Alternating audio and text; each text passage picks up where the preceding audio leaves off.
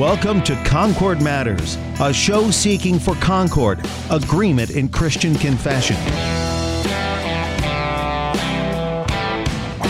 Concord mattered to Jesus and Paul, and so it does to us also. Spend these next 60 minutes as we talk matters of Concord. Concord Matters, a program produced by the Christ-centered leader in confessional broadcasting. Worldwide KFUO. Online at kfuo.org. And welcome to Concord Matters, the show where we seek to be of one mind, that is, the mind of Christ, and to do that, a couple of Christ-confessing Concordians confer with the Book of Concord to conform what we believe, teach, and confess according to Scripture in our Lutheran Confession of the Faith. On today's show, we are continuing our series on the Augsburg Confession, today covering Article 18 on free will. I'm your host, Pastor Sean Smith, pastor of Bethlehem Evangelical Lutheran Congregation in Mason City, Iowa. And my companion confessor in conversation about this article today is Pastor Matt Worm. He is senior pastor of Mount Calvary Lutheran Church in Brookings, South Dakota. Pastor Worm, welcome to Concord Matters. Good to be here, Sean. Happy to share some information and a beloved history of our Lutheran identity, of what we believe, teach, and confess, and why it matters.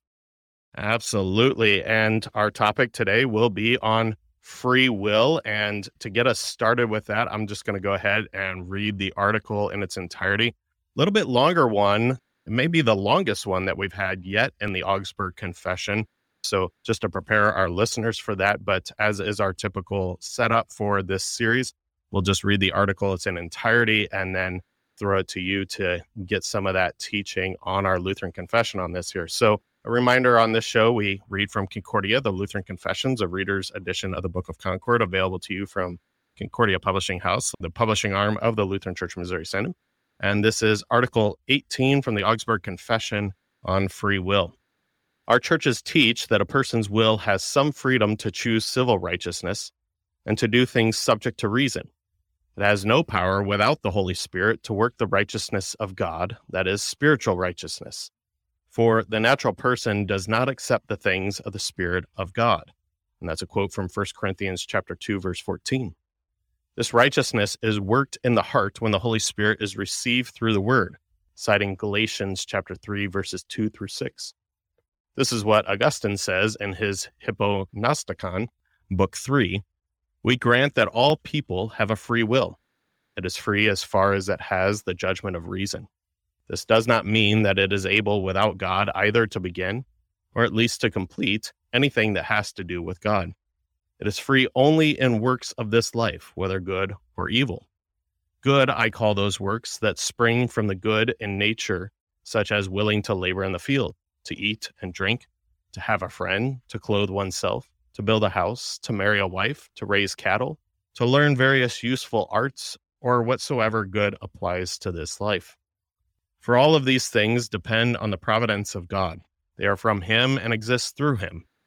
Works that are willing to worship an idol, to commit murder, and so forth, I call evil. And thus far was Augustine. Continue with the confession, Article 18. Our churches condemn the Pelagians and others who teach that without the Holy Spirit, by natural power alone, we are able to love God above all things and do God's commandments according to the letter. Although nature is able in a certain way to do the outward work, for it is able to keep the hands from theft and murder, yet it cannot produce the inward motions, such as the fear of God, trust in God, chastity, patience, and so on. All right, and that is Article 18 from the Augsburg Confession on free will. Now, Pastor Worm, of course, most of our listeners probably know Martin Luther has his great work related to this article. They're called The Bondage of the Will, but obviously related issue here. But what are the confessors seeking to put forward here, and why do they include this here in the Augsburg Confession? So the papists and then some of the other heresies that were either before or afterwards want to meddle in the justification of man before God by adding to it man's choice here. It would be man's own action of the will. So it's man doing the action of choosing to believe, of contributing some portion to saving faith, to the work of the Holy Spirit. And so it's kind of akin to, an indulgence where you pay money and you contribute to the coffers of St. Peter's Basilica so that a greater basilica church can be made for the Pope down there in Rome. So, yeah, this does rub the Germans wrong in that sort of extent, but really it really gets them going on terms of just a sureness of faith that that the devil, is liar, deceiver from the beginning. He's really good at telling half-truths and mixing God's word with his deceit so that we might fall into misbelief, despair, and other great shame and vice. And so Luther's bondage of the will and his wrestling with Erasmus, I think it started in 1523. He laid it out pretty clearly there in lots and lots and lots of pages, and a very good defense against Erasmus and contributing to salvation by saying very clearly from Scripture that, no, we are spiritually blind, dead, and enemies of God. We're like, when I teach this in confirmation class, because you have to be earthy. You're Lutheran, right? You got to have your language powerful and earthy. Yeah. And so I talk about we're the roadkill on the side of the road. We're the skunk that's been run over. We stink because of our sin. And it's been a hot summer day, or we've been there for a few days, and we rot. And there's maggots all about us. And so that's our spiritual condition apart from the act of God upon us. We are enemies of him, totally repulsive in every view and form and fashion. We've been distorted from the original creation that God intended us for because of the fall into sin. And so to him, we're as repulsive as, a dead skunk that's been run over and definitely dead. And, that dead skunk, no matter what it does, cannot will itself to come back alive again. Cannot, waddle on off the road and do its things. It has to, it has to be removed, has to be acted upon in some form or fashion. Now, we're not skunks, obviously, that have been run over, but in our spiritually blind, dead, and enemies of God condition, we need to be acted upon by this force outside of ourselves and is the Holy Spirit. So it's a very good article, especially as expounded upon in the formula, in the epitome, and then in the solid declaration as it goes into greater detail. And what's so comforting and a really great blessing of our confessions is you get deeper and deeper into them, you get deeper and deeper into Scripture. And so if there's ever like this accusation, and hopefully it doesn't come across in our preaching and teaching of Scripture, that we're, Lutherans before we're Christians, or the Book of Concord stands above Holy Scripture. No, it's a clear exposition of God's Word. But the deeper you get into the Book of Concord, the more the clarity of Scripture comes to life.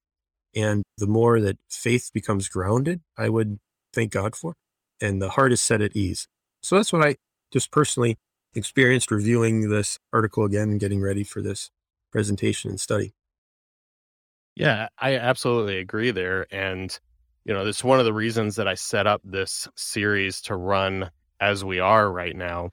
Previously, we've read through the entire Book of Concord and just kind of did an audio commentary as we went, getting a lot more into the history than we have in this series, and, just kind of pulling apart the words and things like that. But really what I wanted to do this time when we went through the Augsburg Confession was essentially do a Bible study and just let the Augsburg Confession set up our topic and get us into Scripture, get us into how we talk about this as Lutheran Christians, because that's what Scripture teaches. And so I'm really glad that you brought that out, and just a reminder that that's the way that we're approaching it this time. There's a lot that can be covered, and we've covered it before, and we'll cover it again. But as we get into it this time, then go ahead and get us into some of that Bible study. How does Scripture talk about this? It's a very powerful image, dead skunks on the side of the road there. How do we get that understanding from Scripture that we're confessing here? Sure, I'd be happy to. So the verse that comes up more often than any other verse in the different places that free will is referenced in our Lutheran confessions is 1 Corinthians chapter 2, verse 14. And here it is from the ESV translation. The natural person does not accept the things of the Spirit of God, for they are folly to him, and he is not able to understand them because they are spiritually discerned. The natural person does not accept the things of the Spirit of God, for they are folly to him. He is not able to understand them because they are spiritually discerned. And so this verse comes up to put forth the foundation of fact that we are spiritually blind, dead, and enemies of God. That we actually are not just like indifferent to God, just kind of out there for a stroll, walking down the street and not paying attention, not caring about anything else around us, but actually we're out walking on the street flipping him off, yelling and screaming at him, cursing his name, doing every sin against all the 10 commandments actively against him. But the good news is that he wants all men to be saved and come to the knowledge of the truth, that he desires not the death of a sinner, but that he might repent and return. I think it's Ezekiel. And so the Lord then is out there looking for us. But he's not like, using the analogy of a dead skunk on the road, he's not the county crew out there with the dump truck and the shovels picking up, the roadkill after a week or something like that. But he is out there sending his servants to the preaching of the word, seeking after us. And as a shepherd seeks after his lost sheep, so he sends out his under shepherds. He delivers and has poured out his Holy Spirit upon us. And so we have this calling, this movement, this breath of God that happens and comes to us by means of his word, by the assurance of his sacrament and water and word and holy baptism over our heads, the Lord's Supper, confession, absolution, to assure us that we are his, that we are not lost and condemned creatures for all eternity, but he has brought us back into his bosom, brought us back as his dear children. So when I teach on this in class, there's always this sort of weird understanding and weird look I get from people when I say, I ask the question, do you guys have choice? Do you have free will? And they're like, well, yeah, I got free will. Of course we got free will. We can choose whatever we want when we go to McDonald's. You order it, have it your way if it's Burger King, right? And yeah, to God, sure, yeah, we can choose to believe in God or not choose to believe in him. Like, nope, sorry, we got to back the truck up here a little bit. That our sinful state is so great, so far afield from God's holiness that we can't. And in fact, we probably don't want to, in the end up relying on any part of our action, our will, our desire, even our desire to participate, but that all of it is God's action upon us. And then in so doing, he brings us into his Son, Jesus Christ, who is life, who is light. And in his Son, and by the power of his word, we then do have life. But there's this sort of distinction that everybody thinks, well, you're American, you have a choice to do everything. And if you take your choices away, well, you're a really bad person. Kind of saw it last couple of years in COVID when a lot of choices were taken away from us as Americans. And we all got really creatively offensive and defensive in many sinful ways. But God, he sets us in this state so that he might have mercy on us. He might have mercy on us all. The other part, when I pose this in Bible class and teach it to people is they're like, well, free will. Okay, will. What is the will of God? What is the will of God for me in my life? And then they sort of get off on this rabbit trail, and don't let me get down it too far today, trying to discern what God's will is for you in his life. Like, well, should I take this job or that job? Should I marry this spouse or that spouse? I don't know how to respond to this person or that person I'm in conflict in my life with, and I have to discern the will of God. And I am going to look in an external means to, like, God's going to come upon you in a great way to tell you, do this, don't do that. But the fact of the matter is, you have great, as this article says, we're into natural things. We have many ways that we, how's it phrased? What can be done by nature, the Augustine quote, whether to work in the field or not, whether to eat or drink, whether to visit friend or not, to dress or undress, to build a home, marry, engage, and so forth. All these are useful and good. You got the choice to do. You got the free will to do anything in that. Now, some might be better or worse. You don't maybe choose the evil ones. But when it comes to choosing to believe in God, it's all God's action and not ours. But this verse about 1 Corinthians chapter 2, verse 14, he is not able to understand them because they're spiritually discerned. And there's a whole nother segment and radio show that could be done on spiritual discernment. That's not for us today. But you're not going to receive spiritual discernment apart from the word. You're not going to receive faith apart from the word and its promises, i.e. the sacraments. You're not going to find God apart from his word.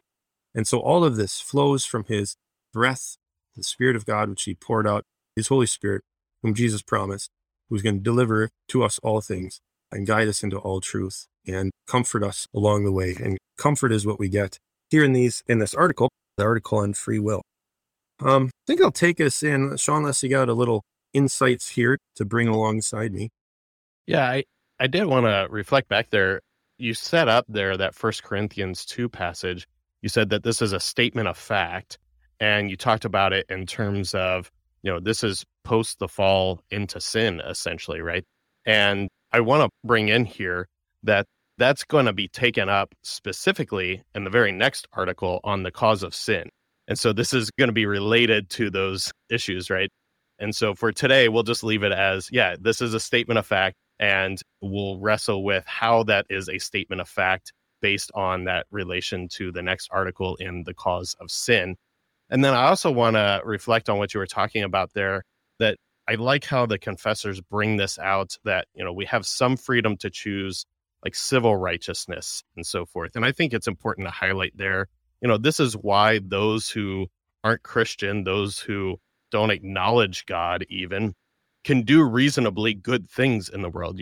They can choose to obey the law. They can choose to drive within the white and yellow lines on the road and not just hurt all sorts of pedestrians on the side of the road or things like that. They obey the law and they choose to obey the law. And there's that reasonable freedom within that. And we all have that in terms of that civil righteousness.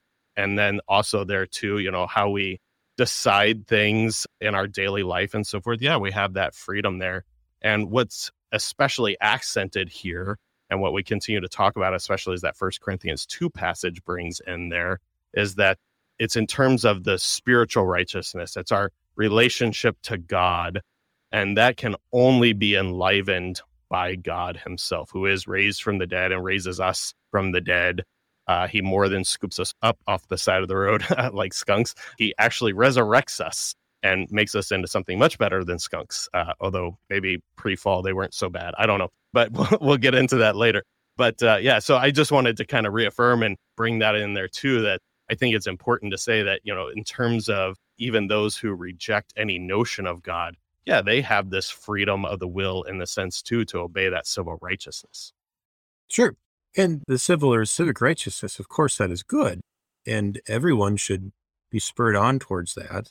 But it doesn't merit our salvation before God.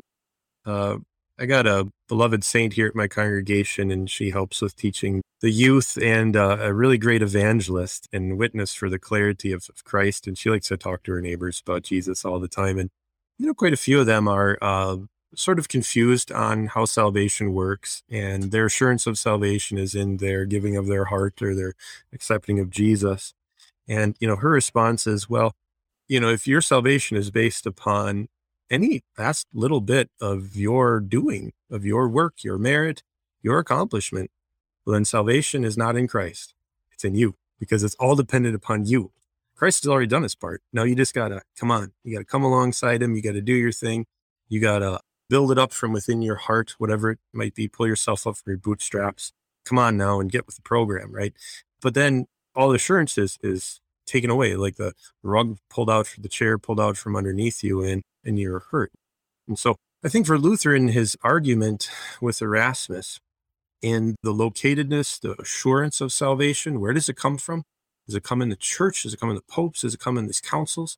Does it come in these pieces of paper called indulgences? Where does it really rest? Where does it lie? And we rest then upon, the foundation of the scriptures. And then the Augsburg Confession is built up and confessed, if you will. You got Article 4, justification by grace through faith alone. And then all these other articles kind of build the house, if you will, of the Lutheran Church and our confessions as it goes on. Scott Murray, I remember him saying one time that Luther's answer to the bondage of the will is Christ. For Christ is the one who acts. Christ is the one who does. Christ is the one who rescues. Christ is the one who saves.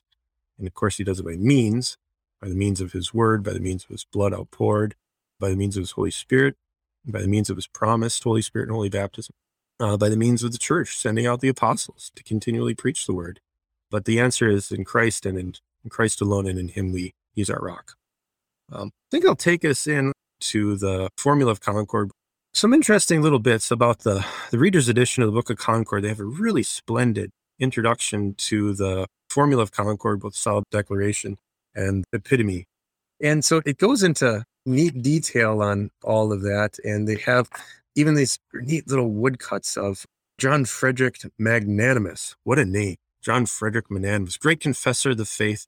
In the Smalkaldic Wars, he was injured. This is when Holy Emperor Charles V, who had been shown up in 1530 by the electors of Saxony there, who said, we're going to confess the faith, the Augsburg Confession. And on June 25th, 1530, the Lutheran Church was born as the Augsburg Confession was read and they weren't killed.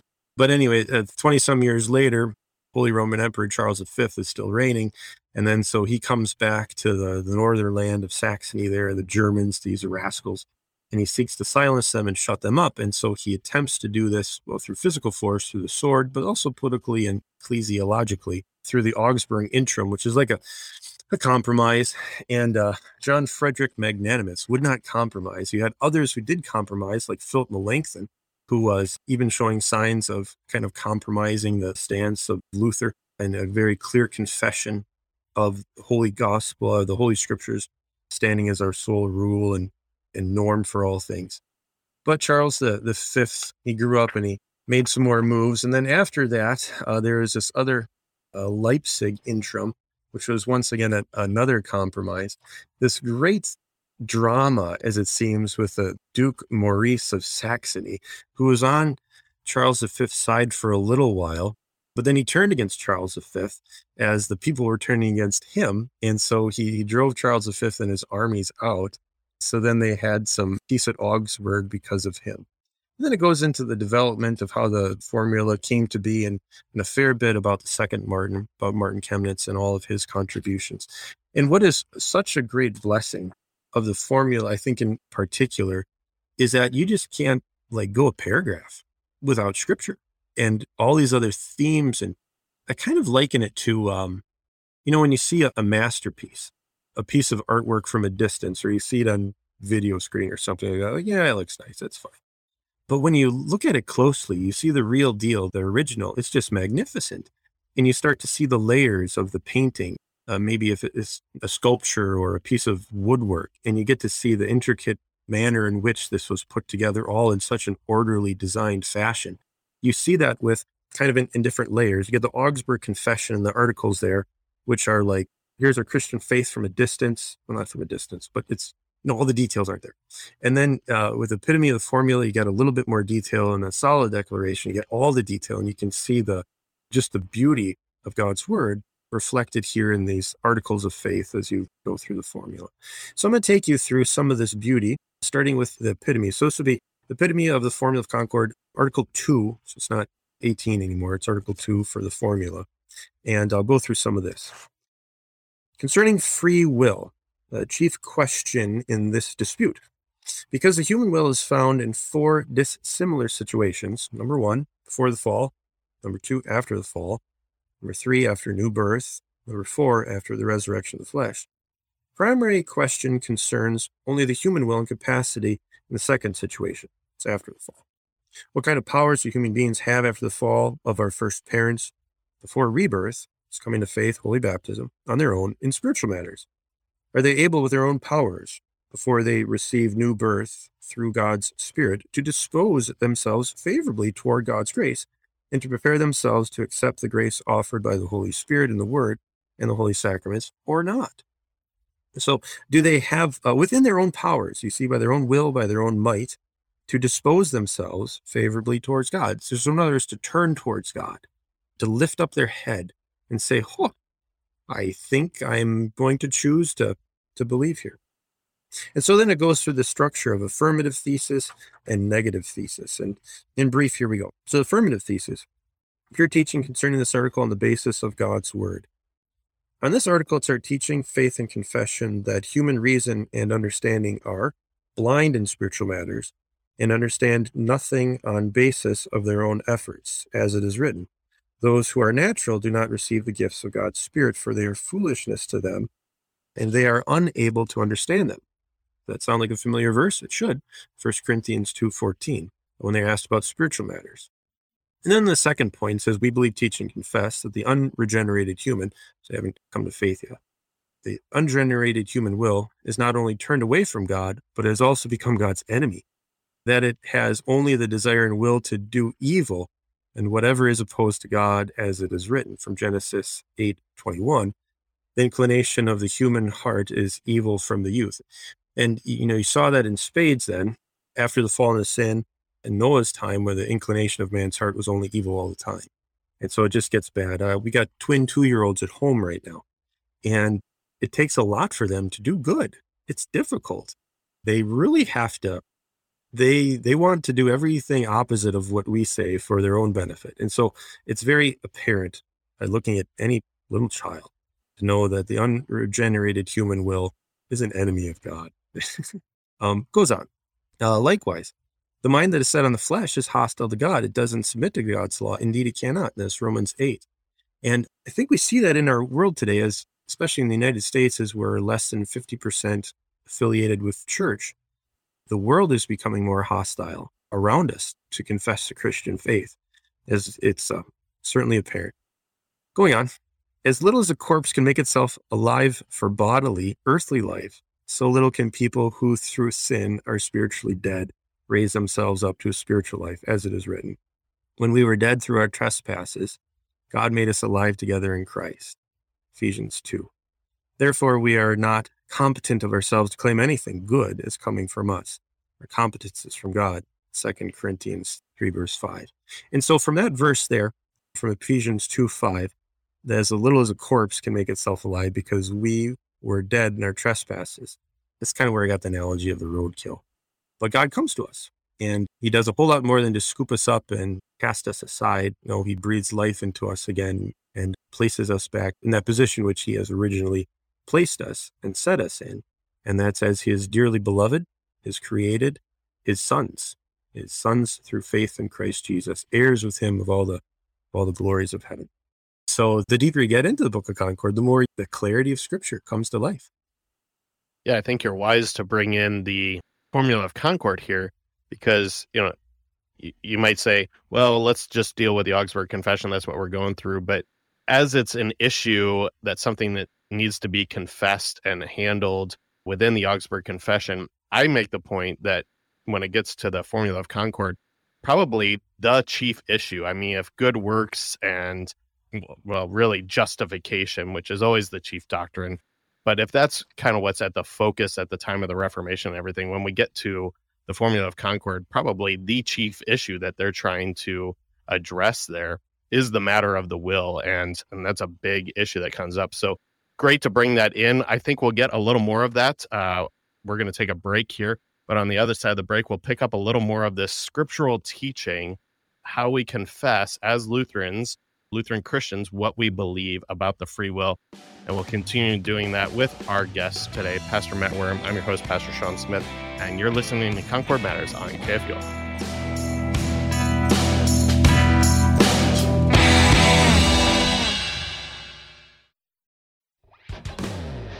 The word of Christ comes forth from his mouth as a sharp, two-edged sword. By that word, he puts our sin to death, and he raises us to new life in him. Join me, Pastor Timothy Apple, on Sharper Iron every weekday morning at 8 a.m. here on KFUO, as guest pastors from around the world lead us into the Word of God to help us sharpen our faith in Christ, crucified, risen, and ascended for you.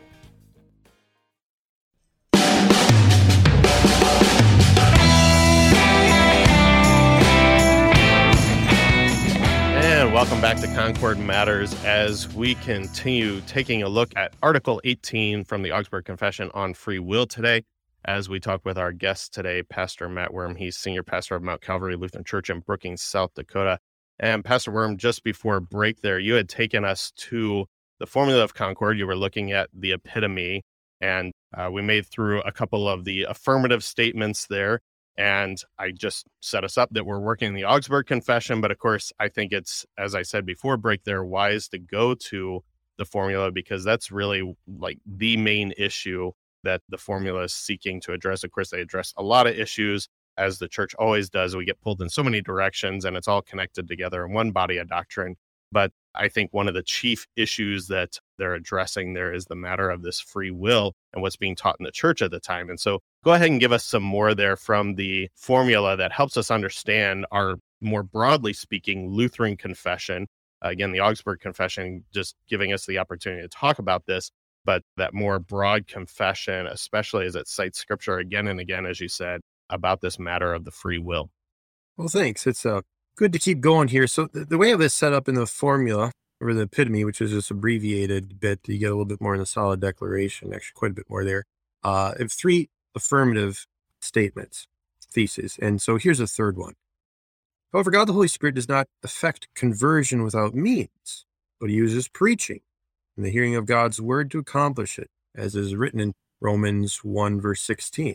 For the gospel is the power of God unto salvation. Likewise, faith comes from hearing God's word. Romans 10:17. Faith comes from hearing the message, and the message is heard through the word of Christ. It is God's will that people hear his word and not plug their ears. In this word, the Holy Spirit is present and opens hearts that they may, like Lydia in Acts, listen to it and thus be converted, solely through the grace and power of the Holy Spirit, who alone accomplishes the conversion of the human being. For apart from his grace, our willing and exerting, planting, sowing, watering, amount to nothing if he doesn't give the growth. It's a quote from Romans 9:16, 1 Corinthians 3:7. It's God who gives the growth. As Christ says, apart from me, you can do nothing, right? That's John 15. I'm the vine, you are the branches. If a man remains in me, it bears much fruit, but apart from me, you can do nothing. With these brief words, he denies the free will, its powers, and ascribes everything God's grace, so that no one has grounds for boasting before God. All right. So one thing I think some people, like we'll get into this in the negative thesis a little bit more, is that people think, well, I can go find God in my fishing boat out in the middle of the lake, and God and I can communicate there, and my faith will be strengthened as I'm communing with God out in nature, or participating, in the gifts that God has to give at the basketball court or the ice arena on Sunday morning, and everything is going to be fine because I know that I have God in my heart. And so this teaching on free will, and as Scripture expounds upon it here, is, well, actually, no. Though God is omnipresent, the Holy Spirit doesn't work through your fishing line and through the water holding up the boat or whatever it might be. He doesn't work through the basketball court. He works through the preaching of the word, and he works in the places where he says he is to be found. And he works in the manner in which he says he works, which is the water and the word, the bread and the wine, the absolution that your sins are forgiven. And so there's a certain locatedness to this means by which the Holy Spirit works. And the locatedness is in the word. It's in the word that is preached. It's even in the word that is touched, that is felt through the bread and the wine and through the water upon our heads. And so there's this, I would kind of say this theme as we'll get into the solid declaration a little bit, of God not being distant from us. And so Rome had this sort of idea that, oh, the Pope is so great and we're so distant from him, and Jesus is so great and we're very distant from him, but his mom's a little bit closer. And so maybe if we can aspire to the mercies and inquire of Holy Mary, then she would be able to get us in goods with his son. She's closer to God than us. And you also have kind of these different degrees of, hey, Father, will you pray for me? Because your prayers as a priest are way more valuable and got higher power, I guess, than mine as a simple little peasant out here in the farmland. And I think we get into the solid declaration. It's more of like, well, no, the Holy Spirit saves by his word. And if you're saved, you're saved. And if you have life, you have life. You don't have like degrees of life. There's like alive or dead. And no matter whatever kind of degree you think you have, it's still life. Whatever amount of faith you think you have, it's still faith. The saving faith is saving faith, period. You don't need a great treasury chest full of it. Faith isn't quantified like that. It's just faith, period. It's not of you. And it's so comforting, I think, as you read through that a little bit more. I'm going to get into the negative theses here and kind of breeze through them a little bit quicker. But it starts to bring in some of the heresies of the day, as we were talking in the break about the Pelagians and the semi-Pelagians. So the negative theses are these. So we say, our Lutheran forefathers, we today say, we reject and condemn all these following errors as contrary to the guiding principles of God's word.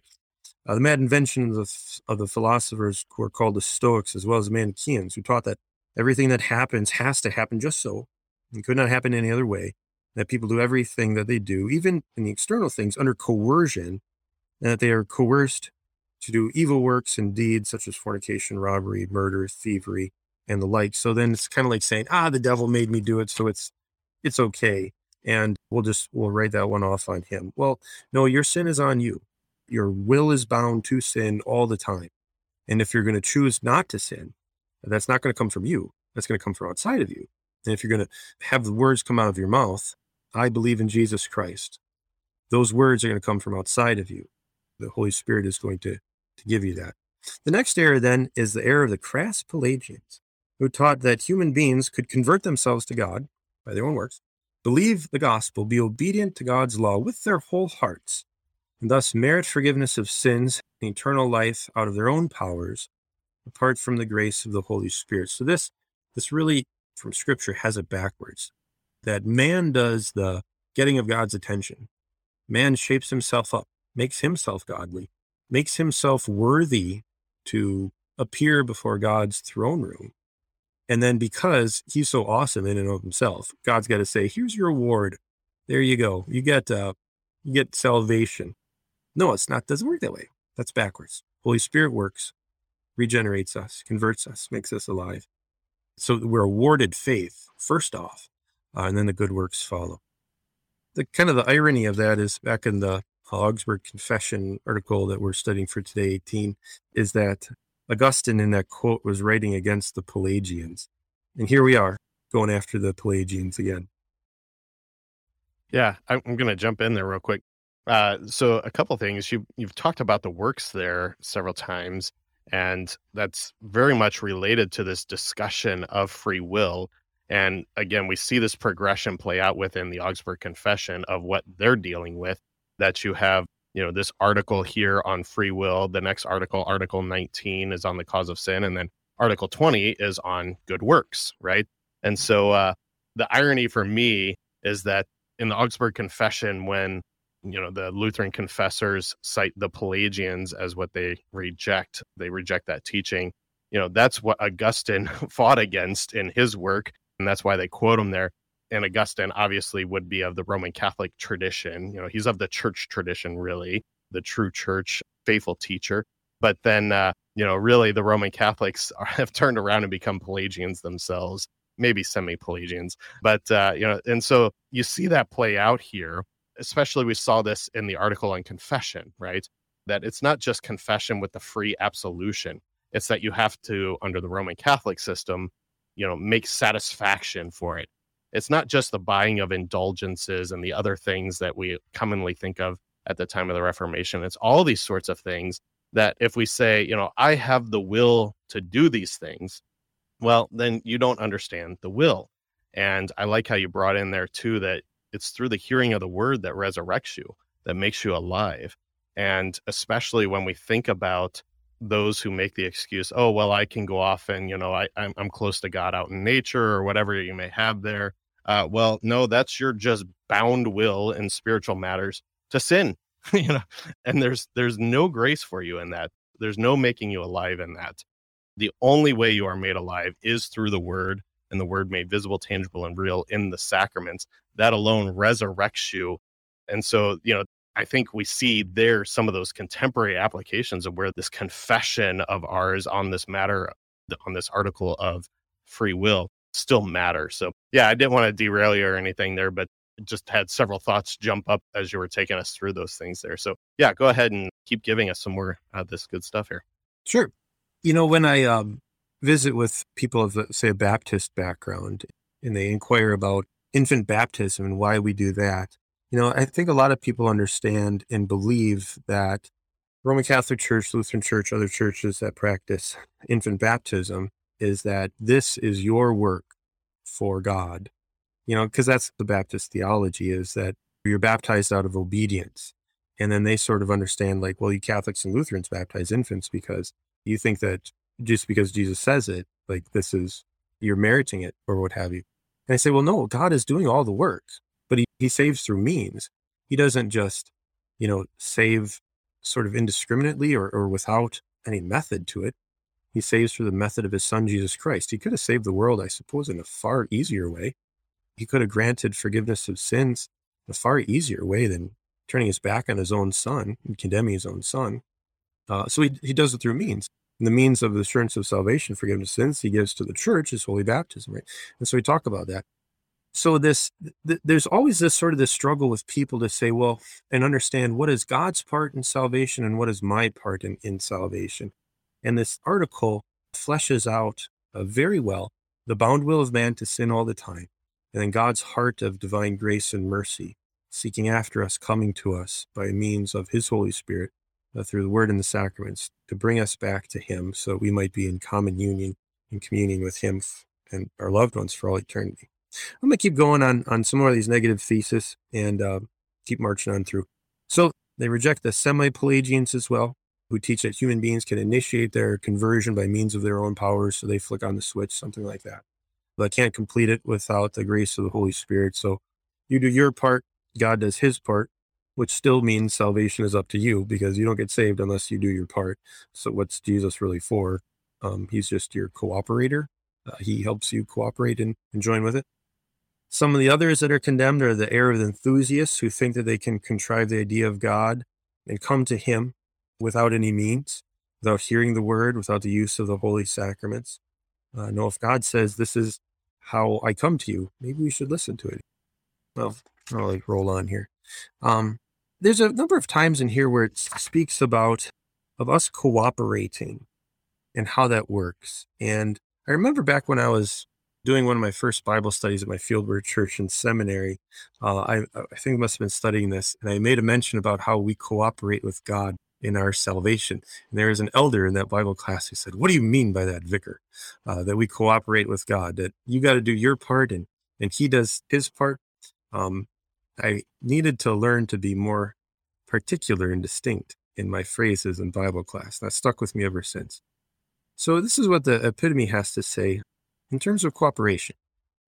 It is correct to say that in conversion, God changes recalcitrant, unwilling people into willing people through the drawing power of the Holy Spirit, and that after this conversion, the reborn human is not idle in the daily exercise of repentance, but cooperates in all the works of the Holy Spirit, which he performs through us. So I kind of liken it to this, maybe with a child. Your child is upset, it's mad, is yelling and screaming, throwing a fit, throwing a tantrum.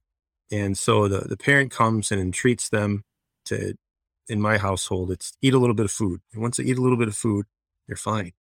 And they're happy to come alongside you and do what you're doing because they received this gift from you, from your hand, that they didn't know that they needed, and they were throwing a fit about it. But you, out of your love and mercy and responsibility for this child, give them what they need, this thing that gives energy and life called food. And then they just kind of come along with you, and they're happy to pick up their toys and do whatever good works would ideally follow after a good meal and a nap as well. But it's not as though it's up to us then to keep that relationship going with God. Like with a parent, that child is always the child of the parent. For us as children of God, we're always children of God. And God forbid that we reject that position, that place of safety, of protection, of honor as his dear children and walk away from his promises and his Holy Spirit, because that's just death and that's no good. But with him, there's life and joy for all eternity. And so the Holy Spirit continues to work on us to grant us this conversion from death to life as we continue to walk in the graces of the Holy Spirit. So it goes on to say, this new human will then, this converted will, is an instrument and tool of God the Holy Spirit, in that the will not only accepts grace, but also cooperates with the Holy Spirit in the works that proceed from it. And so the will cannot cooperate prior to conversion. No, can't do good works prior to faith. But once the Holy Spirit comes to you, feeds you, grants you life, then, hey, you gladly walk with God and follow in his footsteps and walk with him and, as it were, cooperate in all the good works that proceed from faith. So that's kind of a quick overview of the epitome, and then getting into the solid declaration. It's just chock full of Bible verses all over the place. Quite marvelous. This goes into greater detail concerning the free will and the human powers. It talks about these ancient and modern ravers, which are the Schwarmerei. It's kind of funny that it's translated, at least in my edition, the ravers, the ones who yell and scream, protest, if you will. And this is what they taught, that God converts human beings without any created means, tools, that is, through his Spirit, apart from the external proclamation and hearing of God's word. And he draws them apart from these means to saving knowledge of Christ. You see this still today. There's this guy from what church was he? Rob Bell. Was that Mars Hill? Something. He's over there in Michigan. And he kind of was big on the evangelical scene for a little while. And then he ended up with this doctrine that God's love wins. And he wrote a book, and I guess it was a bestseller. So God's love is going to overcome and overpower everything apart from his word. I'm like, well, no, that is absolutely not part of the Christian tradition in any respect, except for a heretical Christian tradition. And so these heresies of the past are just repackaged, remarketed by the devil and his workers yet today. So it's good to learn of the history of the past. So it might be wise to strain out the heresies of the day. As the solid declaration goes on, it talks about man being like a block of stone or wood, in that it needs to be moved upon, it needs to be acted upon. Some more good verses of scripture that grant us good comfort are here as follows.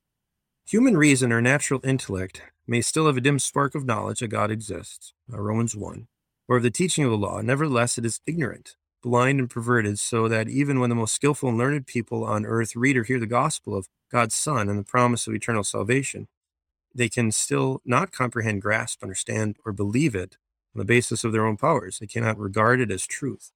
Instead, the more assiduously and diligently they exert themselves and want to comprehend these spiritual matters with their reason, the less they understand or believe it. They regard all these matters as simply foolish fables until the Holy Spirit enlightens and teaches them.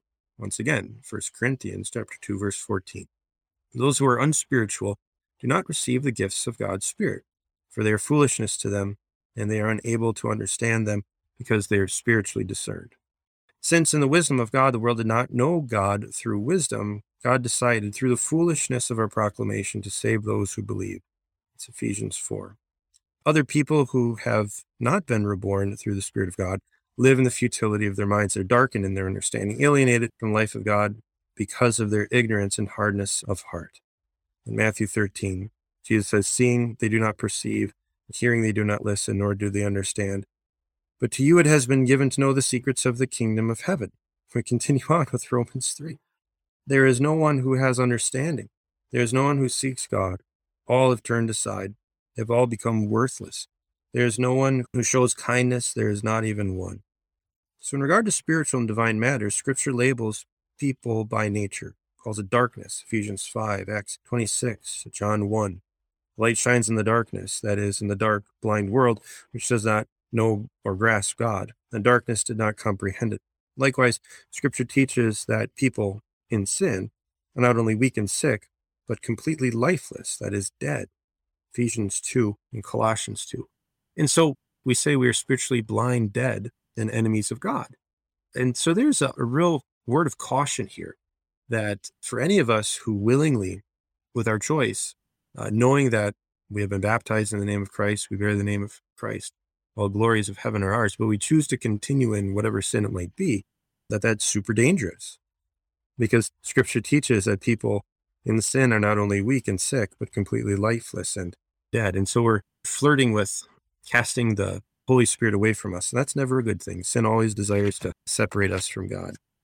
So a little bit later on, he goes so far as to say that, and expound upon Luther's large catechism, that before we'd come into this community, the community of Christ, the church, we were entirely of the devil, knowing nothing of God and of Christ. So it's just spiritually blind and dead. But the Holy Spirit does come to us. Talks about it in the small catechism, in the creed. I believe that by my own reason or strength, I cannot believe in Jesus Christ my Lord or come to him. But the Holy Spirit has called me by the gospel and enlightened me with his gifts, sanctified and kept me in the one true faith. Second petition of the Lord's Prayer. Our Heavenly Father comes to us and he gives us his Holy Spirit, that through his grace we believe his word and lead holy lives here. I'm going to keep going on a little bit later on. The Lord in his desire does not want us to stay apart from him, away from him.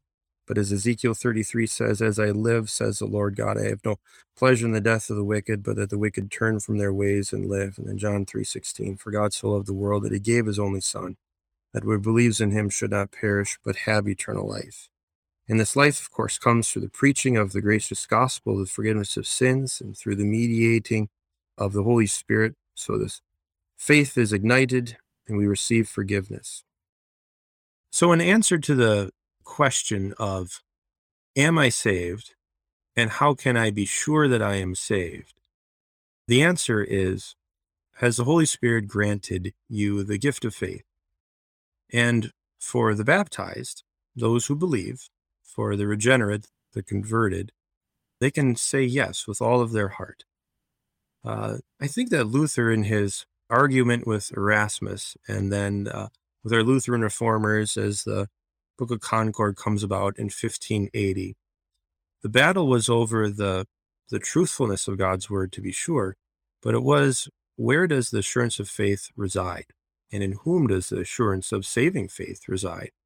In man, in man's works, in popes and councils, or in God and his work alone? And so you see in this, as you study the Book of Concord, the Augsburg Confession, and other writings held in the Book of Concord, this great truth of the assuredness, of the certainty of salvation by grace through faith alone in Christ, and by his work and his work alone shines through. It might be why Luther, spoke so often about being reminded of your baptism. You wake up in the morning, make the sign of the Holy Cross, say the Creed and the Lord's Prayer, and if you have the time of the Lord's or the Luther's morning prayer as well, read the Psalms, speak the Psalms. And so you'd have the remembrance of God's name upon you as you make the sign of the cross, as you speak the name of Christ, where the devil can't even stand. And so that drives all question of, well, am I saved or not saved? Well, objectively, the Holy Spirit has worked upon you through the water and the word. And that grants full assurance in the face of all the mess and chaos that our lives are in every day. I just had the privilege and blessing to baptize an 86-year-old this past week. Yes, 86 years old. His grandparents were Missouri Synod.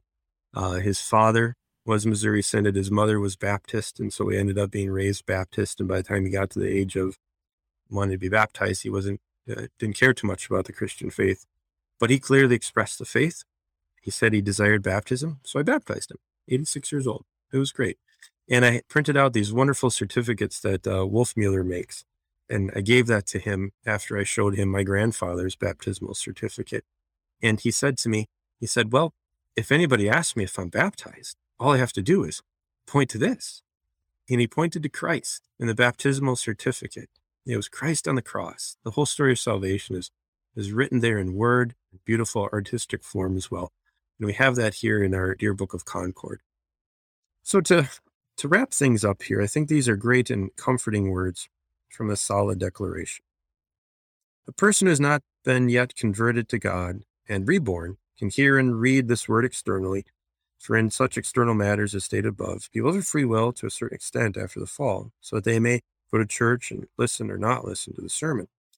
Through these means, preaching here in the word, God goes about his work and breaks our hearts and draws people so that they recognize their sins and God's wrath through the preaching of the law and feel real terror, regret, and sorrow in their hearts. Through the preaching of the Holy Gospel, of the gracious forgiveness of sins in Christ, and through meditating upon it, the spark of faith is ignited in them, and they accept the forgiveness of sins for Christ's sake, and receive the comfort of the promise of the gospel.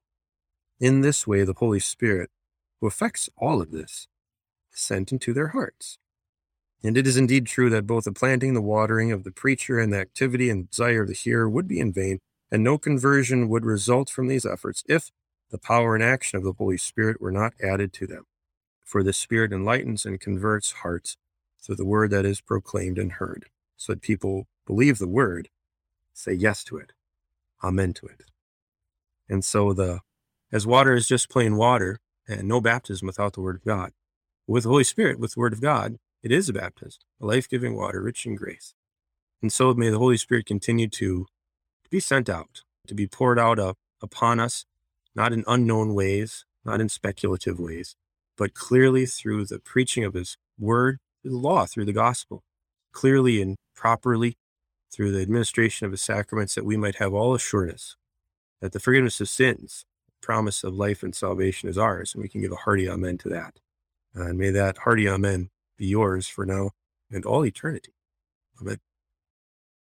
Absolutely. And as you brought out there, this is the important connection that we see within the Augsburg Confession itself, right? We've covered in Article 9 and 10 and 11, that debated one of whether or not it's a sacrament on confession, but, baptism, Lord's Supper, confession, these are the gifts where God attaches his word to deliver this to you. And as you brought in the formula there, especially in the solid declaration, highlighted again and again in there is, what is our nature? Especially when we talk about our will before God, it matters what your nature is and how is your nature changed, but through those gifts where he attaches his word as he delivers that word to you and it's preaching. And it makes this nature that participates with God. It cooperates with God, though weakly. We'll say we get that language in the formula there as well. We get that image. It's kind of like a horse and its rider, But yeah, so this also sets up really nicely then also how we understand repentance and how we live in repentance, and good works flow forth from that, as we talked about in Article 12. And then once again, as I already set up for us, this is where we're going in the Augsburg Confession, that flowing forth from Article 18 here on the free will. Next, we have the cause of sin, and that's connected into this issue as well. And then we get to Article on good works once again. How do we do that? But brought into this right relationship with God that produces these good works. And so all of this definitely comes in and connects here together, but it begins with a right understanding of what our relationship to God is, and it's all by his grace. And we thank you, Pastor Matt Worm, for taking us through that today and giving us this teaching of our Lutheran Confession of the Free Will from Article 18, the Augsburg Confession. Next week, we'll look at Article 19 on the cause of sin. But it's been a great pleasure having you join us here today, Pastor Worm. Thank you for the opportunity. And thank you also, dear listener, for stopping by today. And until next time, keep confessing, church.